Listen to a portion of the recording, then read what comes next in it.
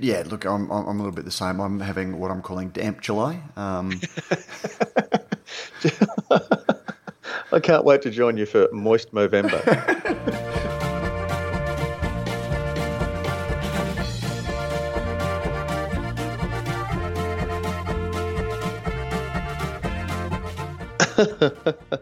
Look, I love that intro music, and I don't care if you don't.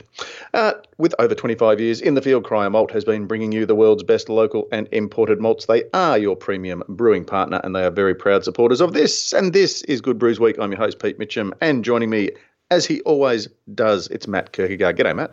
Good morning, Pete. But you've got me worried out of the box. Have people been complaining about our podcast music? Yeah, we've had, some negative feedback. Maybe it's because they're listening to it at 1.5 times on the podcast. And speaking of, we really should, I think this episode names itself. This is the Inception, I think, is the name of this one. Because this week has been like a podcast within a podcast within a podcast at a podcast. And so, yeah, for those who don't know, we recorded a podcast. We were then guests for the first time ever, the pair of us, guests on the Beer Healer podcast. Then there was, I guess it was probably the week before, but we had, we mentioned the Steal This Beer podcast, and then in the Circle of Life, they mentioned that we mentioned Circle of Life, is that what you're calling it? And then just to finish it off, I saw you cheekily posted a picture of you attending the live performance of the last podcast on the left, yes. Which I was supremely jealous about. And I know initially you and I were both hoping to go to WA Beer Week and to go and watch last podcast on the left live, but I had Gabs Auckland. But you thought, well, no, rather than, upset Pete and, I'll take a bullet for the team, I won't watch it either. I'll just go on my own. No, I didn't go on my own. I went with my daughter. Okay. So because you and my daughter, Emmy, are both huge fans of Last Podcast on the Left. You introduced me to it, and it's something I get to share with both of you. So, so I made a point of flying back with the dodgy flight from Perth to be back in time to go to see it with her on the weekend. Oh, okay. Because I thought... Okay, I assumed I didn't go in Perth. No, WA. No, I assumed you did the Perth show while you were over there. No, I went to the Brisbane show. There you go. Yeah, and look, for those who haven't listened to it, I can highly recommend it. If you love Stuff You Should Know, it's kind of like Stuff You Should Know, but with lots of swearing. Lots of swearing and some really, really gross content. It's if you like true crime, these guys talk about serial killers and paranormal activities and those sorts of things, but in a very, very entertaining way. But it's definitely not suitable for children. Lucky Emmy's now over 18.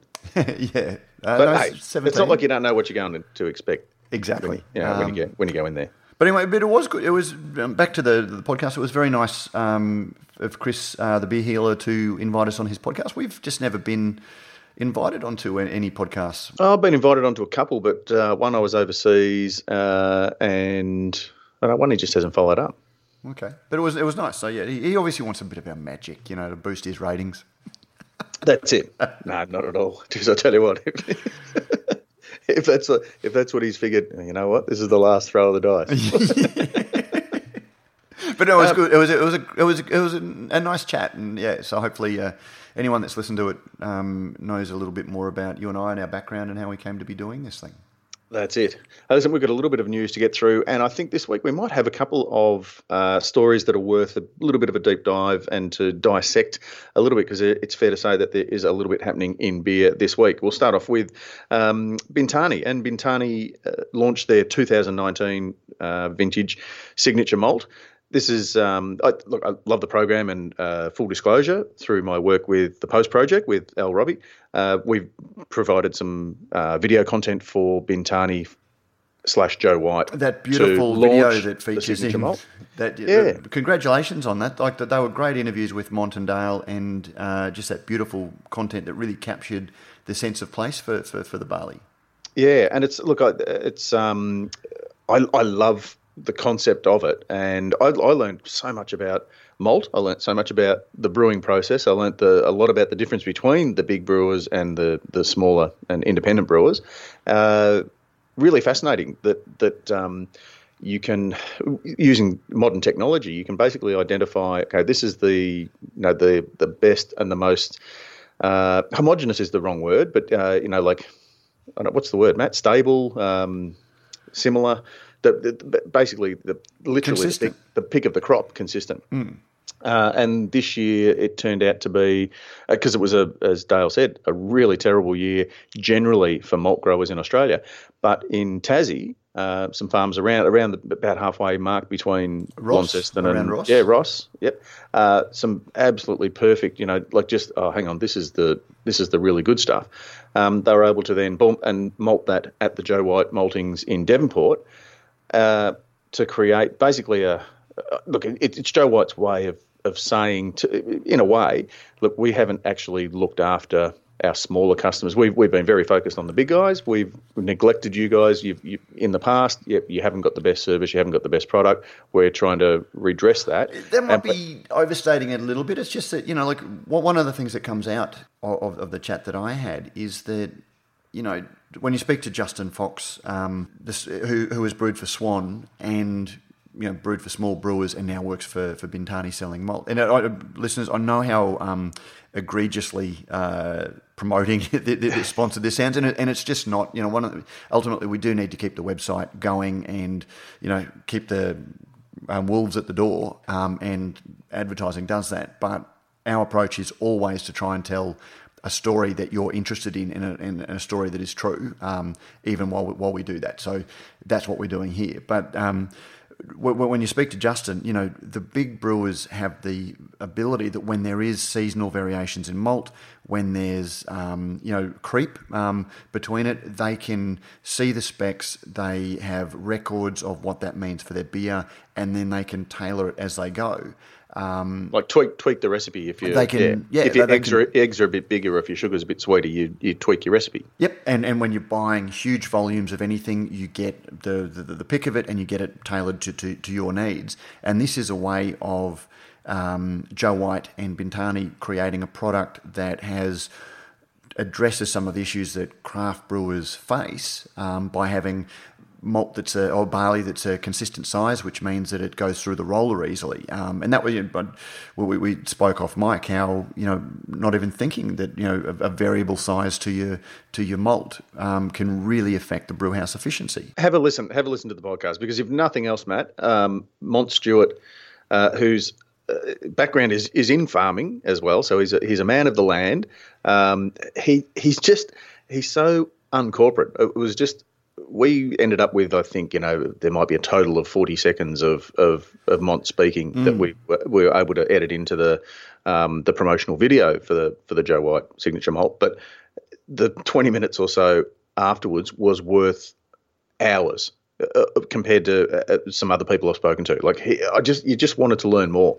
And that's pretty much what the podcast was. It was an hour of conversation that we, again, because people don't necessarily want to sit through too much. It was edited down to a really nice half hour talking about the challenges of growing malt. And the other thing I didn't realise is that, on one hand, there is so much extra work in getting barley to the spec for malting, but the price differential just doesn't justify growers doing that when the world feed barley price is so high because of demand, and because beer is a bit more of a commodity, the extra effort to grow barley to malting specification just doesn't make it worthwhile for so many barley growers, and that affects the quality of the barley that brewers are getting, and that affects the quality of our beer. And so it was look.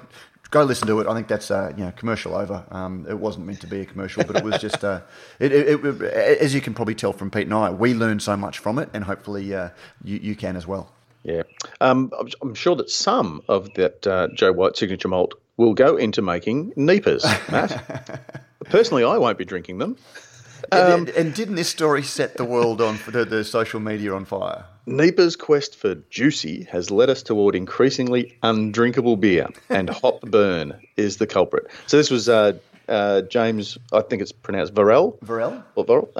His fiancée was drinking a hazy DDH DIPA. Don't we love our acronyms? Or is that just the cool kids? So a double dry hopped, double India Pale Ale. This is like burning my throat to drink. I'm not finishing this, was the quote. How did we let IPA go so far in this direction? The geeks are chasing beers claiming to be juicy that are literally corrosive to the palate in texture. It ain't pleasant. And look, I love so much about this story because there is no existential truth in any of this stuff, but it's a great thing to add to the discussion because at the moment brewers are pushing boundaries. The juicy IPA didn't exist 5 years ago in that we know. It's creating a lot of excitement, it's driving a lot of beer sales, brewers are doing it, and that can only be good for the industry. But then, everyone tries to outdo everyone else and there's a bit of an arms race, and at the moment brewers are trying to find where the edges of the style are, where it doesn't be, where it's not fun anymore, where it's not clever anymore, where it's not enjoyable anymore. The unfortunate thing is because it's been jumped in so enthusiastically that it can almost spring back to the point that, I recall that Chardonnay, for example, you couldn't sell white wine that wasn't Chardonnay, in the early 2000s. And everyone got into it. Everyone was making it, everyone was oaking the bejesus out of it. And so all of these flavours that don't exist in the Chardonnay grape suddenly came to be associated, like spice and smoke and, vanilla, which aren't apparently characteristics of the Chardonnay grape. They're winemaker added characteristics through oaking, and it came to be a caricature of itself. And so suddenly it became so ridiculous that you couldn't put Chardonnay on a bottle and have that bottle sell. And Riesling probably suffered the same sort of fate. It came to be seen as sickly sweet. And so Riesling, no matter how elegant, no matter how beautiful, couldn't sell. As brewers chase the market, as winemakers chase the market, and we're seeing that to some extent with a whole range of beer styles. And it's both awesome, in that brewers are experimenting, they're finding new markets, they're creating excitement. It's also great that they're finding where the edges are, that when you go over it, you fall off. But ultimately it can also, have real blowback where it harms a style or it harms a category where people just go, craft beer is just this. And that's a shame. And that's where, I guess, brewing becomes a business. At some point, you gear yourself up for the next big trend, and for some, by the time they get it right, the trend's moved on. And I look at, and we've discussed this a number of times before, so I won't, hammer it with a stick too hard. But one of the big problems that a lot of the brewers I speak to is that, we see this new concept, we see this new idea, whether it be DDH or NEPA or hazy, whatever, and then we go, okay, so the idea is to get this, but we don't do several iterations of the process. And when I was over in Adelaide, had a really good chat with Frank and Corinna from Prancing Pony, and they gave me a sneak. I can say that now because it's the embargo's lifted. But I was sworn to secrecy of their Gabs beer. Tell me what you think. And I'm going, wow, is that there's like overripe fruit. It's in the fruit bowl. I can smell, and there's orange oil. You put some. Oh, is it blood orange? Is it grapefruit? Is it? And she goes, it's single hop, single malt. But it was the 6th or 7th iteration of that beer. Each time they changed just one thing, and that's, I guess, that they have very much a science background, and they sort of said to me they lament the fact that brewers see, some brewers will see a trend, and they see the end product, but because the punter wants that drink now, they don't have the chance to kind of finesse it or try it again or go, hang on, no, I don't think that's the intention of the style or whatever it might be. So we end up with this thing where we're chasing the end result, but we're cutting out a lot of the steps needed to get there, if that makes sense. Look, exactly, and that's on one level the benefit of being small and dynamic, and the advantage that small breweries have got. They can, Well, you've got to be patient as well, Matt. Well, you do. Well, but if the market's not patient, Prof, there's a lot of pressure on, and that's the thing. And but are we creating that though? Well, we're not. We as brewers. we're trying to douse the flames a little bit, aren't we? Yeah, we're keeping the fire going, but we're not, It's a symbiotic relationship between the consumer and the brewers. So, on one hand, you've got brewers demanding consumers demanding something, brewers jumping on it, and then there's, the arms race of brewers trying to outdo each other to have the most or the biggest or the cloudiest or the whatever. And we saw it with bitterness. 15 years ago, 10 years ago, I've got 1,000 IBU beer, which is just ridiculous. But at the same time, it generated hype and, attention, and, brands were built on that sort of stuff. So that's just the nature of it. And and I think too, Matt, it also has the side effect, the unintended consequence of us bringing us to the realization that it's actually okay to have something that's sessionable, something that's quaffable, something that's a little bit lower in alcohol, a little bit rounded edges. So we end up creating like a subset of the big bold flavoured beers, and we end up with the 3.5%, 4.2%, lifted hop aroma, nice, easy drinking, session ale. Yeah, and look, the better brewers are the ones who are going to be doing it better and more consistently, and they're probably not always the first to the party for that reason. But look, as I said, there's no ultimate truth to any of this, because I'd much rather an industry where even some bad and some very good juicy IPAs exist than a world where only lager exists with different labels on. Yeah, which leads us nicely into our next story, because, Matt, if you were wanting to buy that very hard-to-find NEPA, you'd have to go into a retail store, or you could perhaps buy it online, but you certainly wouldn't think of picking it up through Rate Beer. Yes. But AB InBev have launched the Rate Beer Marketplace, so an e-commerce platform that's part of the online reviewing site Rate Beer, following in the footsteps of its US and its UK operations. Starting off in Australia, we will have Dan Murphy's, Beer Cartel and Purvis are the first suppliers to be included on the platform, which was recently acquired by AB InBev investment vehicle ZX Ventures. It's like a babushka doll, isn't it? What are we supposed to call it? Is AB InBev like that's still the... That's the business. That's the biggest of the babushkas, isn't it? And then you open that up and it's got... Well, no, according to them, Ventures. ZX Ventures is different. ZX Ventures is their, what is it? It's their, responsive incubator, dynamic buzzword machine. But anyway, it's part of AB InBev. Yeah. Well, it's 100% owned by AB InBev, but it's just... Yeah. So you'll basically be able to go online... So what's the intention of that? Because I'm not a cool kid who... So if you go and rate a beer... a lot of people who use the site, if they want to find out about a beer, they go to Rate Beer and they sort of search and then read the reviews. What this then does is it says buy online, you click on it, okay, and then it will tell you it's available at Dan Murphy's for this price. It's available at Booze Bud. It's not available at Booze Bud yet. It's but available hang on. at yeah. Isn't Booze Bud owned by? To that. We'll get to that, Pete. Wouldn't that be the first one you'd include? Well, that would be. Or do they figure they don't need to? No, but then people might say, "Oh, it's are we being cynical, Matt?" Yes, I think we are. No, we're not. But we are being cynical, but deservedly. So, and then you can sort of see where it's available, and you can click on it, and you can buy it from Beer Cartel or Purvis or Dan Murphy's, and then they take a clip. So Rate Beer takes a clip. So it's a monetisation thing as well. But yes, it was interesting that Booze Bud, which is also owned by ZX Ventures, wasn't one of the ones that's included, but no doubt it will be, because there's no point in not. And when you read the article, the overseas online bottle shops that have been bought by ZX Ventures are included in the same sort of thing. So, profits...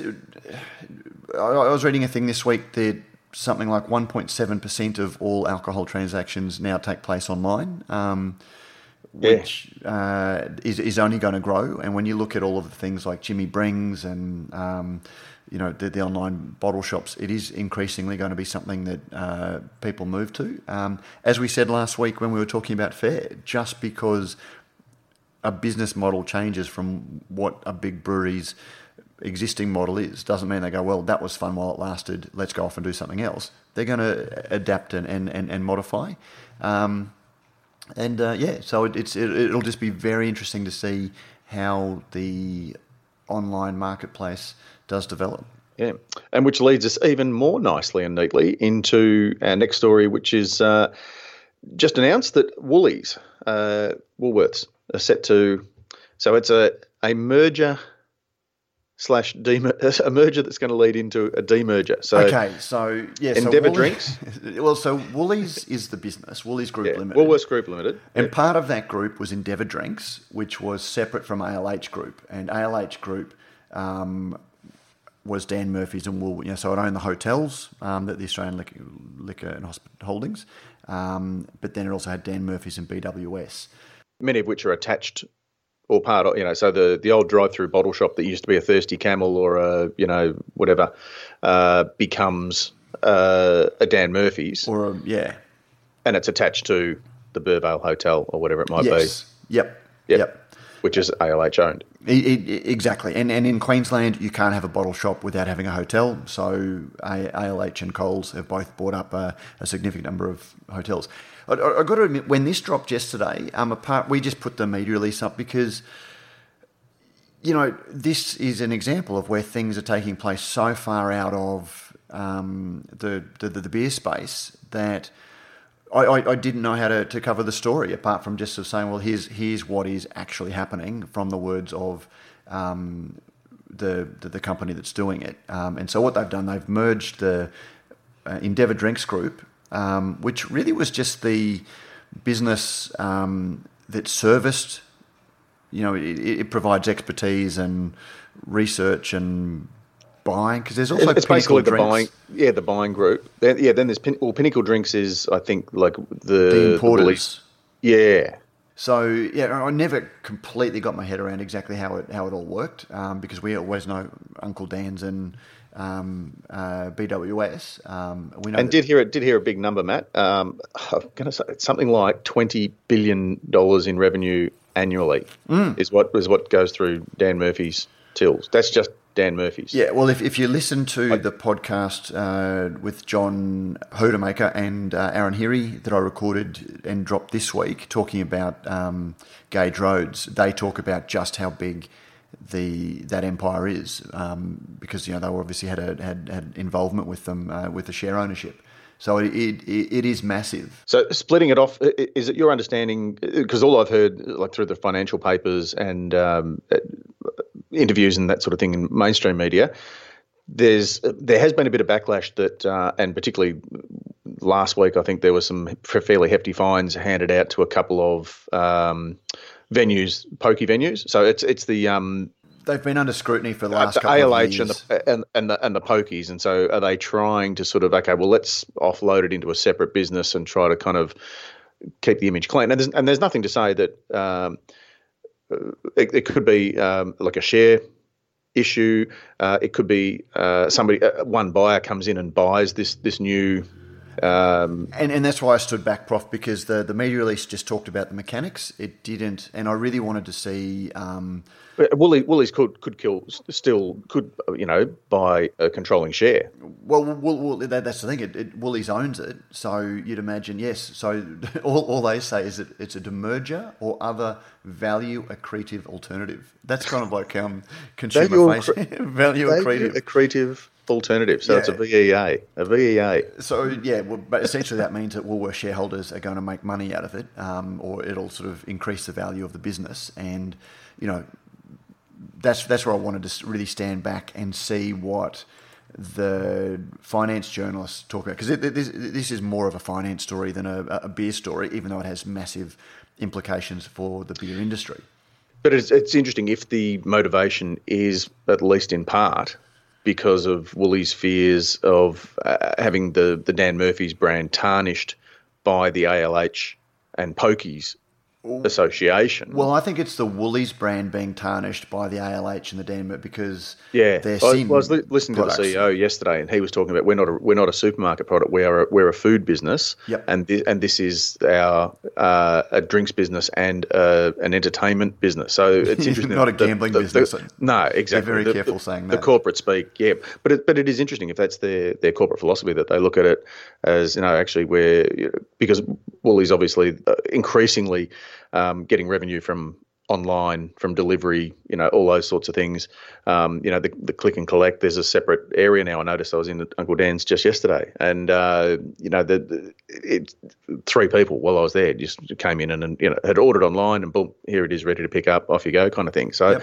It's interesting the way they look at themselves, and then how that sort of relates to us as consumers and our listeners as beer consumers. But you look at, I think this is about Woolies not wanting reputational damage to their brand because they're also a huge shopping centre chain, and if they start to be seen as being a bit of a black entity, not the fresh food people, then that's going to harm those businesses. And I see this as being a way that they can spin off the sin parts of the business, gambling, alcohol, hotels, even though they call it entertainment. It's the sin taxed businesses from the main. So they're still going to make out like bandits in sort of some way from it, because that's what value. They're not going to do this and lose. That's what value accretive seems to mean. Yeah. But anyway, so we'll wait and see. We'll wait and see what the wash up is, but that seems to be the driver. So you don't sort of associate veggies with poor, sad drunks with gambling slips in their pockets. Their last $20 in coins. Now, discussion-wise, our last story: Brewers give their verdict on excise changes. This, particularly through the Facebook group, got a lot of feedback from our listeners, and it really seems that people are genuinely interested, which is really pleasing for me. I don't know about you, Matt, but I love reading the comments and the questions, particularly when somebody like Ross Kenrick sort of popped in and Richard Watkins, Mazen Hajar. That it's not just our listeners are genuinely engaged and are asking questions of those to sort of, because I think there is a lot of confusion around it.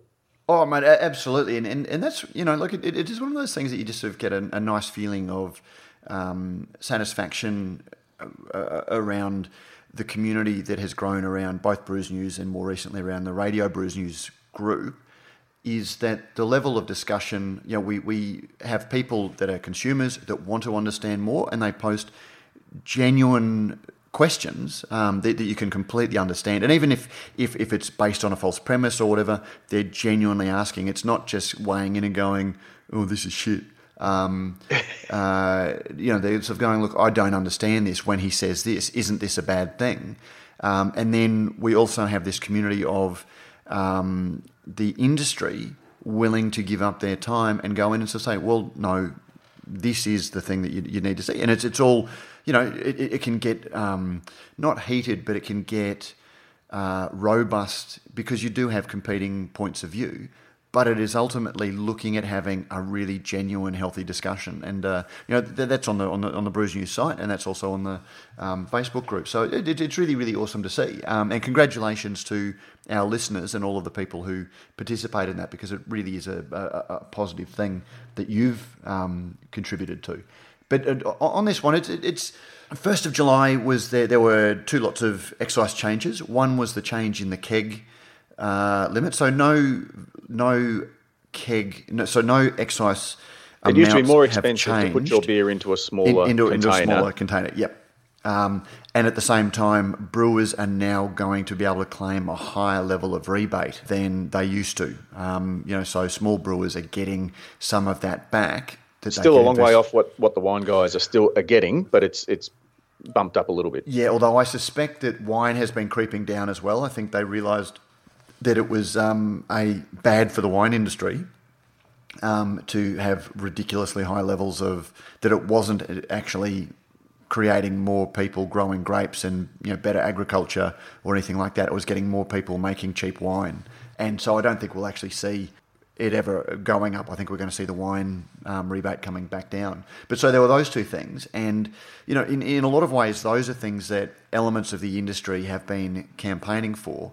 And the louder voices, or the voices that we've been hearing most, have been those that have been campaigning for certain excise changes. And it always is fascinating to me that you often hear people that have been in it for a while, almost sort of, sitting in the corner going, careful what you wish for, careful what you wish for, careful what you wish for, because once these changes are made, you don't know what's going to happen. And did you see a couple of people online posted, front page newspaper things, craft beer prices to drop as of July 1st? Yep. And it's that kind of, they're dropping the excise, therefore these guys are going to be able to sell their beer cheaper. Because that's the way the government sold it, and that's the way elements of the industry have seen it as well. And I just don't think that's just not going to happen. But the thing that was more interesting to me is that when Richard made some comments, sort of talking about barriers to entry or, not getting people into the industry, he was seen as being anti-competitive, when that is just absolutely the wrong take from what he was saying, because it was all predicated on, we don't want people with the wrong motivations coming into the industry. And whenever there are tax changes, whenever there is an increase in the rebate that you can get, or, talk about, beer is going to be cheaper if it's in kegs and smaller kegs, then the beer industry is already an incredibly attractive industry because it looks cool. There's so much media talking about craft beer that people think, well, everyone must be drinking it. This must be a boom industry. Easy way to make money. An easy way to make money. I've been thinking about it for a while. This is going to get me in.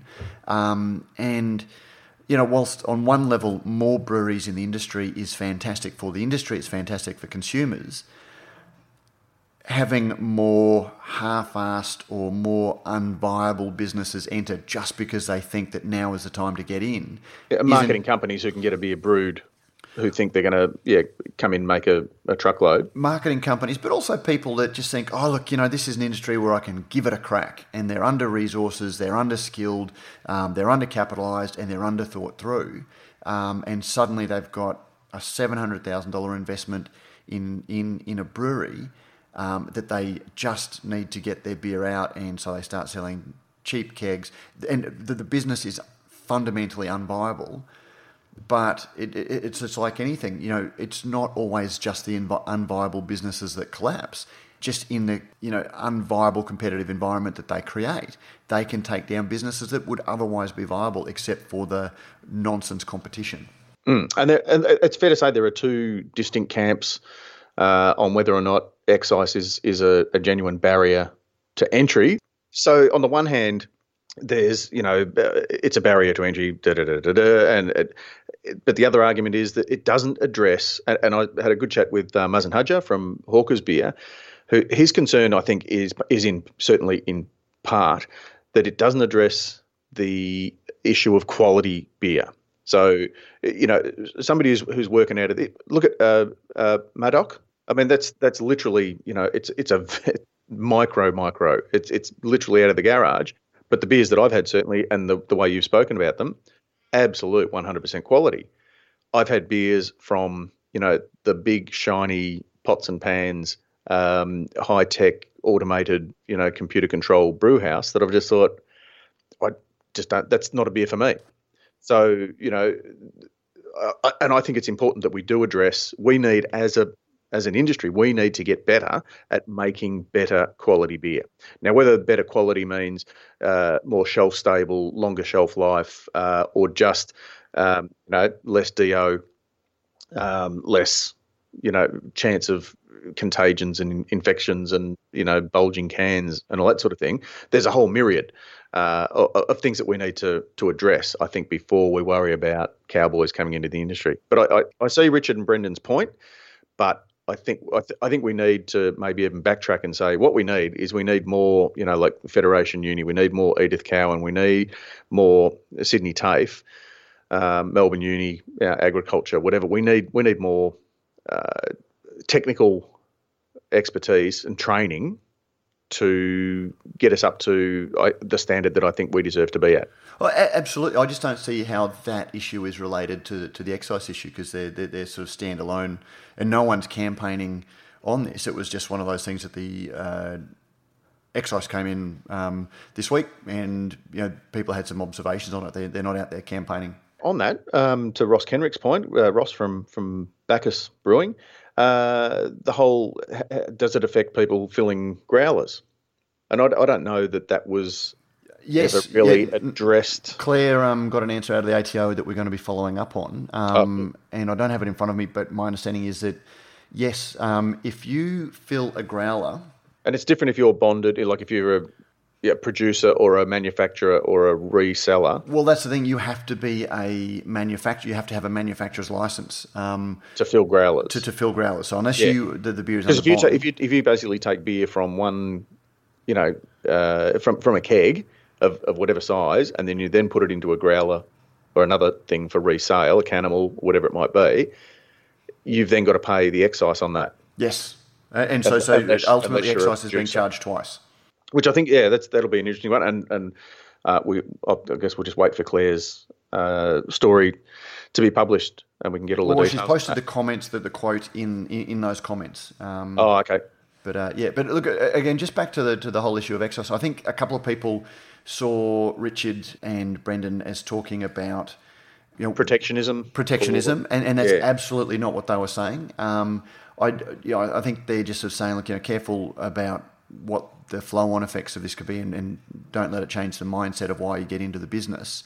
The only other thing I'll say is that the guys from Stone and Wood and Jamie Cook, I'm pretty sure have said in the past, it's a bit rough when you enter an industry when there's a certain thing and then complain about that industry. And they've said that about tap contracts. If you open a brewery today, there are tap contracts. You don't open the brewery and then complain about the fact that there are tap contracts because you knew that going in. And I guess excise is a little bit the same sort of way. Well, you've got to sit that test, don't you, before you can get a producer's liquor license. And you've got to go through, it's basically like, when you go for your RSA, yep. and you've got to sit through all the, and here's the fines, and here are the regulations, and here's what you have to do, and here's what is optional. So you go into it knowing that excise is a fair chunk of your cost of doing business. Yep, exactly. And again, like it does have effects on brewers, and we've said in the past that brewers don't pay excise because they don't. They collect excise, the consumer pays it.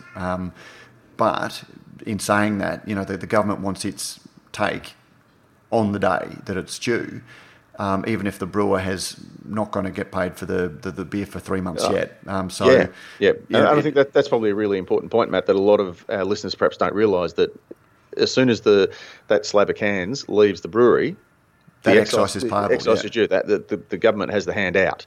It might go off to ABC sellers, and they have an agreement where, we'll pay you at the end of the month, next month, or the quarter.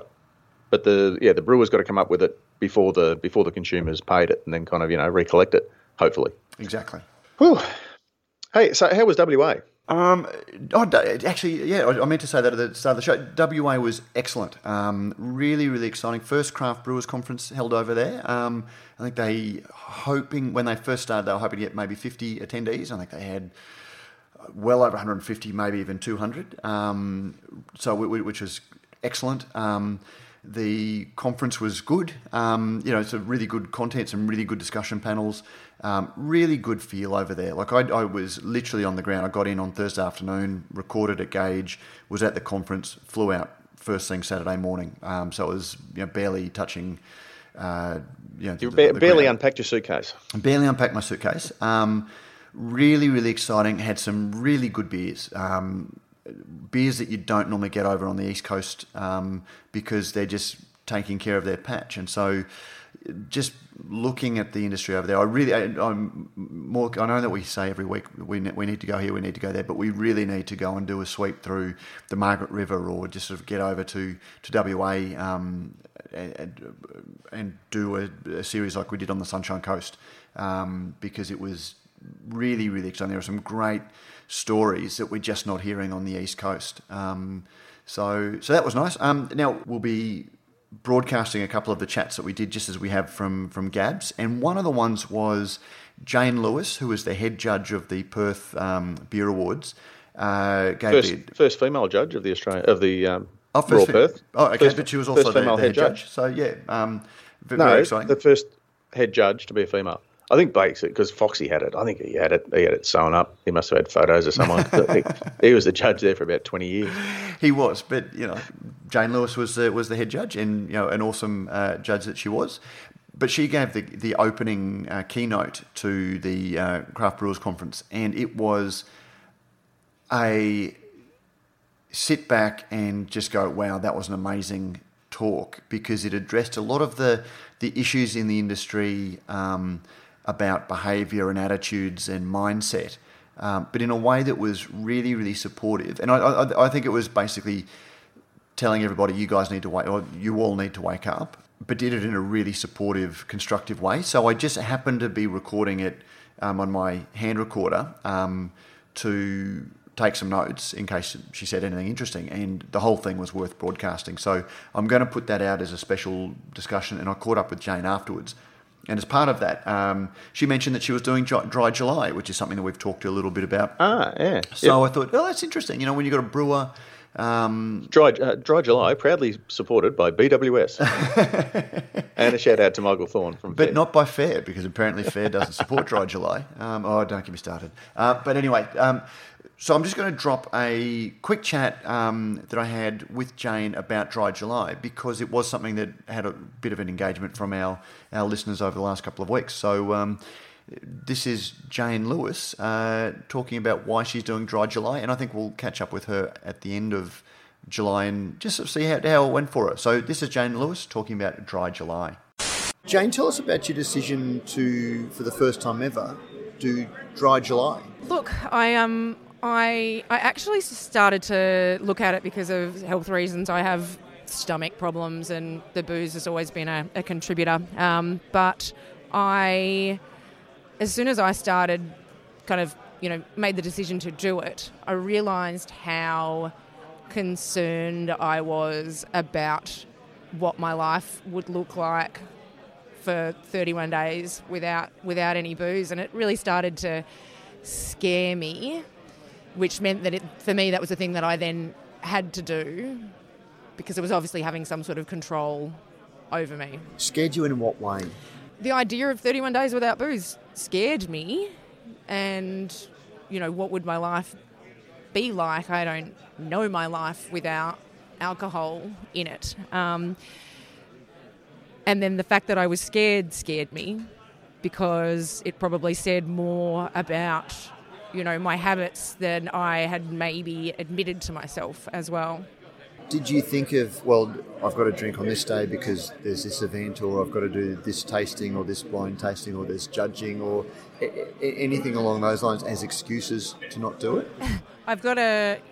look, July was a quiet month for me anyway, so it was kind of a... And you know what? I kind of thought I had to do it at some point in time, and I actually, so I'd had recommendation that I should from a naturopath, and I pushed it back by 3 weeks because I figured it would be much easier and much more socially acceptable and easy to explain if I did it during the more socially understood, I'm doing it for charity, acceptable kind of time.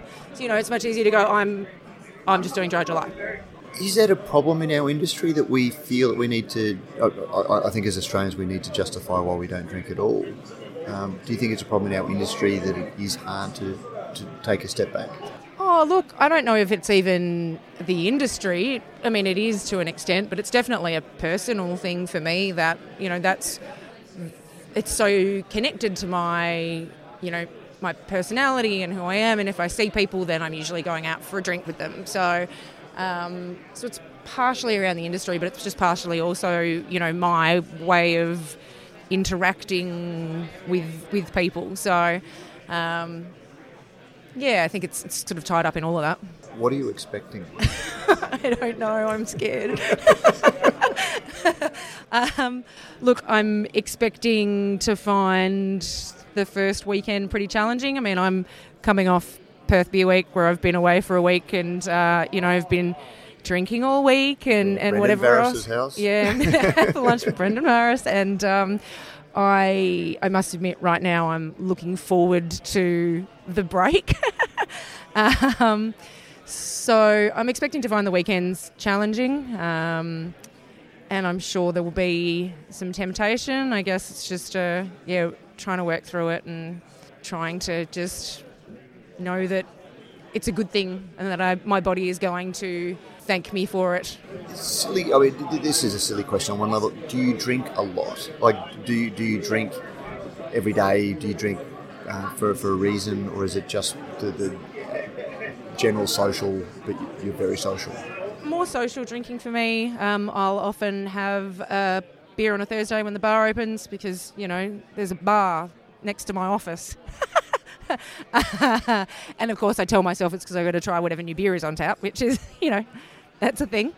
And I will have some drinks over a Friday or Saturday. I wouldn't consider myself a big drinker, but it's very habitual and I associate it very much with the weekend, and it's the weekend. I mean, I have a drink almost regardless of whether or not I want one. It's kind of it is something that I just do without really thinking too much about. So I think just giving that a break will be helpful.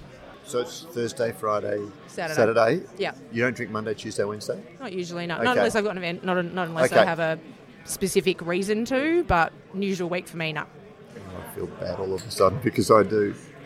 So no, it happens, and I've been there, and I've when I used to work at insert brewery name here, let's just leave that at that. I would have a pint every single day after my shift, so we'd sit with the people I finished with, and I would have a pint, and so that was literally, there were no alcohol-free days. It was there was always booze, and so I've had different phases through my life. But yeah. Well, today is June 29, so you've got 2 days, 30 days, that's September, April, June, and so one more day until it kicks off. We might touch base with you in 32 days and just to see how you went, but all the best. Good luck, and we look forward to seeing what happens on the other side. Thank you. I'm looking forward to it too. There we go.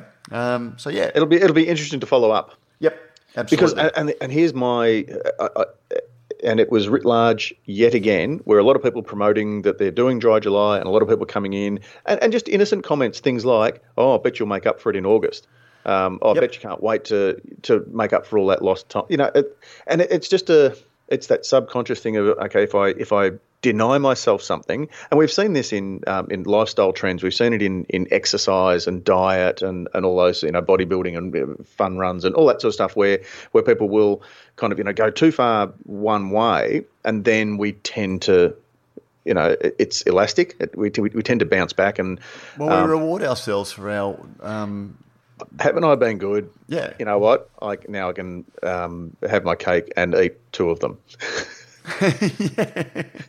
And it's just a natural human thing. And I was listening to another podcast where they were talking about the percentage of people who, will do, a weight loss, exercise, fitness sort of thing. But inevitably our natural metabolism and our natural thing will go back to kind of where it was. We often don't do anything about it until we go, oh, geez, these pants just really aren't fitting. And below that there is, an ideal weight sort of thing. We tend to get below that, but our body will always want to kind of get us back to where it was, which I thought was a really interesting discussion. And I think it's pertinent to Dry July. And I totally support cancer awareness funding. But for me, I think it's something you do if you want to do. And I get that people have to post it on Facebook because they want people to donate so they can raise more money. I don't know. I sometimes think just, take what you spent on beer this week and donate that as well. Yeah, and look, I'm a little bit the same. I'm having what I'm calling damp July. I can't wait to join you for Moist Movember. I did, deliberately didn't use that because that's a lot of people don't like that word. But so damp July, I'm really trying not to drink when there's not a reason to. So not just I'm trying not to habitually drink this month. Come home, crack a beer, have a beer when I'm cooking, then have a beer when I'm sort of doing the washing up, and I do a lot of corporate events and there's your shower beers. No. Anyway. Hey, mate, I actually found, I own the URL, showerbeer.com.au. Oh, hashtag not a thing. I'm taking it you don't want me to assign it to you. No, stop drinking beer in the shower. Anyway, let's keep it moving. So, are you happy for that's pretty much we've covered off the news of the week, which is the whole point of doing this thing. But we welcome a new advertiser. If you want to unleash something, go for it. Yes, we welcome Unleashed Software. Now, this is very much something that all of our brewery listeners will be interested in learning about. And as I said, we only work with people who we want to work with. And so even though it's not officially started yet, I thought I would welcome them and tease it for our listeners, because multinational brewing powerhouses rely on elaborate software systems, Prof, to monitor their production, inventory, sales, and the raw materials that they need to produce their famous product. They have complete and detailed insight into their entire supply chain. Small brewers don't up until now. Because small brewers now can have access to comprehensive enterprise resource planning systems to allow them to run their workflows much, much better. And, I'm still trying to get my head around exactly what all of that means. But yes, so they're a specialised inventory management software, and it's available to small brewers, so you can get the same advantages in your workflow management and the efficiencies that brings that larger brewers do. And that makes sense too, because we're always talking about how many more employees. So, for example, things like payroll and that sort of stuff must be a pain for the big brewers, but for the small brewers. Whereas the big brewer, it's just like one person in that department, one person in that. Whereas there's 40 for every one of those. Yeah. So anyway, we welcome Unleashed to helping to make this podcast possible for you guys. And more than anything, I look forward to learning a little bit more about the services and how they can help, and telling the story of how they can help our small brewery listeners. Done. And it's a good opportunity too to thank Beer Cartel, who sponsor our letter of the week.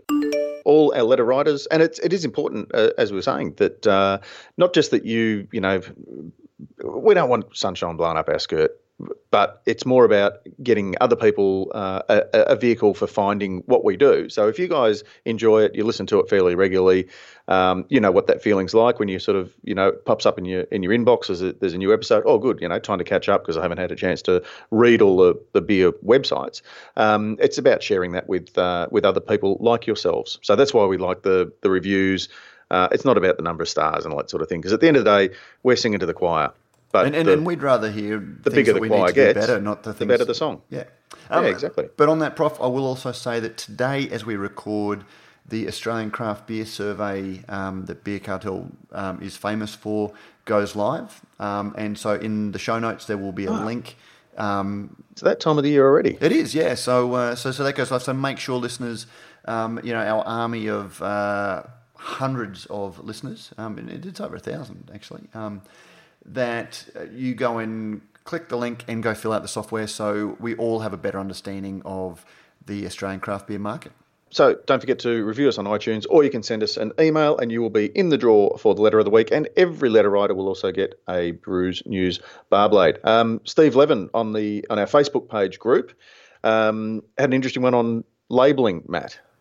Yes, in Canada, he saw a particular label. It was interesting the way of including brewing on and best before dates. He said it was a solid beer. And it was just a little section where they have a batch number and a package date, which was 29th of April 19 on that one, and a back. So, yeah, it's just it obviously runs through the labelling machine and gets marked there. Of course, it doesn't have the use by date or the best before date, which is mandatory, particularly if you're going to be ranged in the bigger breweries. Yeah, and interesting too that he pointed out that that's just on the left-hand side of that. So it's the batch number and the package date are printed over. It says store cold, drink fresh, which is great. But next to that is a freshness scale, which I couldn't quite It looks like months, so 0246. So I gather that was saying that it's kind of like a best before date. Have a look at your package date and then make sure that this is it fits in this freshness scale. Yeah, this will be at its best. And I thought that was a really clever idea. So a really nice visual way of doing it. The thing that really stood out for me though is that it's called Lug Tread Lagered Ale, made with local spring water, organic barley and wheat malts, organic hops, and brewer's yeast, certified organic by ProDev. So every beer needs to tell a story. That's it. And speaking of telling stories, well. Thank you to David Watson too from the Facebook page, which back on the 30th of June, so last week. Throwback to Pete's request for men's women's bathroom signage from a few months ago, and I don't know where he saw, or whether he actually saw it in a brewery toilet or whatever. But the door on the right hand side has got printed on it blah blah blah blah blah blah blah blah blah blah blah blah blah blah blah blah blah. I think you read left to right. So the men's toilet says blah. Yeah, I was setting it up blah blah blah, and then is that the men's toilet? Well, see that. Can I be honest, Prof? I had a bit of a laugh at it. And I thought, yeah, look, I get what they're saying there. Sort of men just sort of speak directly, women just sort of talk and talk and talk, which was what I saw it. But you get in trouble for saying those things that you. Well, so the other thing too is that you wouldn't have a single both toilet doors, both toilets would be women because you got to go in pairs, whereas blokes don't. You're going to get letters to Pete Mitchum. Bring it on. No. But.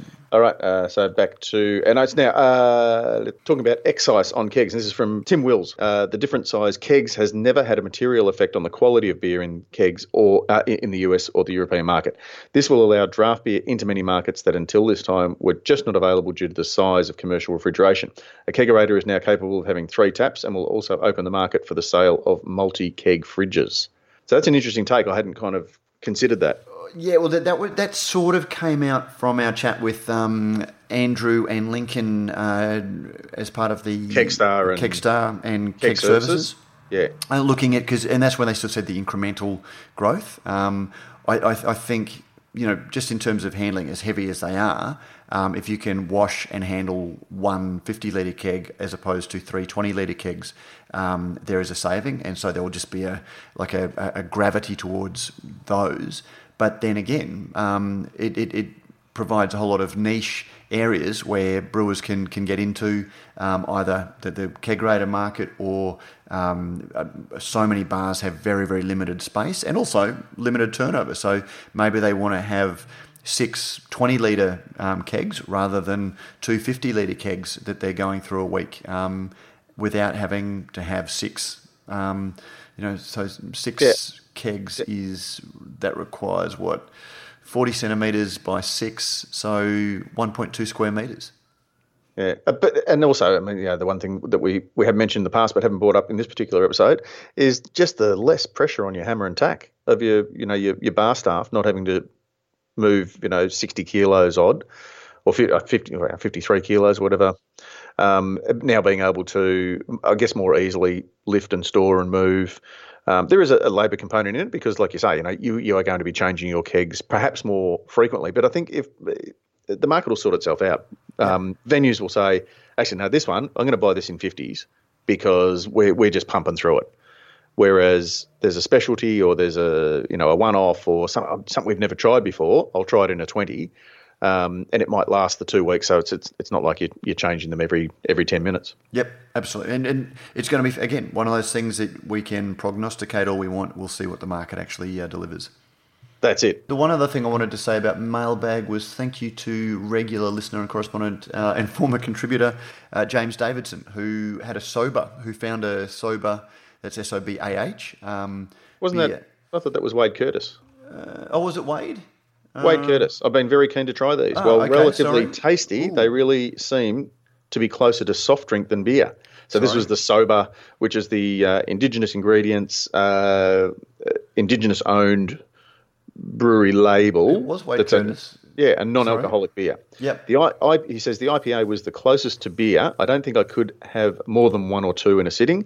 Anyway, there you go. Love the idea, but yet to taste a non-alcoholic beer that gets close to beer flavour. The one thing I'll say is Wade needs to wash his glasses better. That's not the worst one I've seen. No, I know. But that's always the snark when people post. Yeah, that could be the lemon myrtle, or it could be the bush pepper. It could be. Yeah. But I did ask Wade to post the nutrition information because that's what I'm most interested in, and the thing that comes down to me. Yep. So 314 kilojoules per. I'm presuming it's three. It says per serve. 330 mil. Yeah, so it's 314 kilojoules per serving size of 330 mils. Now, just out of interest, Coke is around about 500 kilojoules, or a soft drink. So you're still getting 3/5 of the kilojoules. How does that compare to a beer? Beer's around about. Let me see. So VB at so a 375 ml can, which is a little bit 10% bigger, is around about 630 kilojoules. So there is a saving. Taking the alcohol out, there is, you're getting about 50% of the kilojoules. But again, as we saw with the kombucha, it had about 4 kilojoules. And so it's still, for me, it still comes back to part of, I am quite happy to drink coffee because I drink it for the caffeine as well as the flavour. Decaffeinated coffee just doesn't have any attraction for me, and it's a little bit the same with this. I'd rather drink water and even save myself that lower kilojoule rating personally. But that's just me. And just apropos our conversation about package date and that sort of thing, Wade said that it had 12 months best before date. That's because it's pasteurised. Because it's pasteurised now because it's being made down at Tribe. So that's got a longer shelf life now. All right, there we go. Hey, I don't know how our timing's looking, but hopefully that's got you through your walk, through your run, through your commute, through mashing in. We're getting good at it, aren't we? Accidentally. Without really sort of trying. And we should say, even though this is episode 226 for Brews News Week, the reality is that we've been making Beer as a Conversation for now 70 as a standalone for about 75 weeks. So we're probably actually up somewhere around about the 300 to 350 episodes. There we go. It'd be pretty boring if you had to sit and listen to it all like Chris, the beer healer, had to do. Good on him for the research that he did, Prof.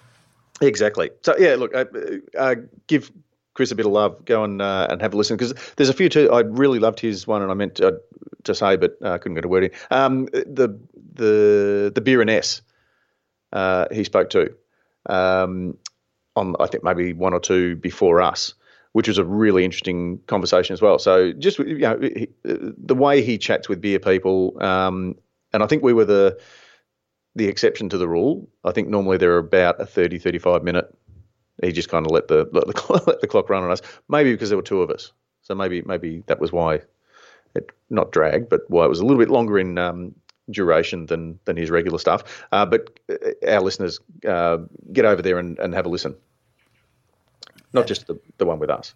Absolutely. Yeah, and podcast, like that's the great thing about podcasts. It's you've got a lot of time to fill, and they're a great way to listen and keep in touch with the beer industry. And certainly not only go over and rate us, but go and rate Chris's podcast. As he said, he doesn't make anything out of it. I guess we're semi-pro, but he is amateur.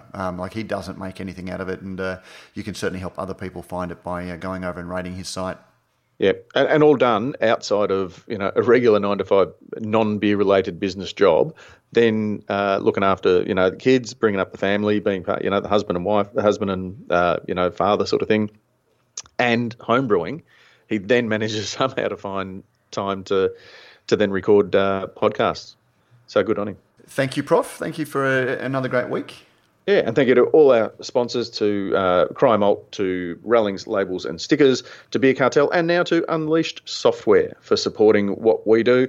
But as I say every week, most of all, I reserve the greatest thanks for you guys for listening. Putting ears on this thing just makes the putting mouths to it all the more worthwhile. So thank you very much for your support. Drink fresh, drink better, get out there, drink with friends. In dry July, raise a glass, raise some money, and enjoy doing whatever it is that you're doing until next we see it. Should you really be encouraging people to raise a glass of water as well during dry July? Yeah, well, I didn't specify what was in it. That's very true. Very true. It pretty much goes without saying, though, doesn't it? You know? Thanks very much again, Matt. Thank you, Prof. And we'll see you all again next week. And we're out. And we would like to thank our sponsors, including Rallings Labels, Stickers and Packaging, for making this show possible. Even if you have an established label supplier, have a chat with Rallings Labels, Stickers and Packaging and see how their flexibility can make things easier for your brewery. Call Rallings on 1300 852 235. If you like what we do at Radio Brews News, you can help us out by sponsoring the show, either a one-off or monthly donation, just to cover the costs of us producing it. You can review us on iTunes or your favourite podcasting service and help other people to find the show. Or you can email us at producer@brewsnews.com.au to share your thoughts. All correspondents will receive a Brews News bottle opener and go into the draw to win a mixed six-pack, thanks to our good friends at Beer Cartel who sponsor our letter of the week.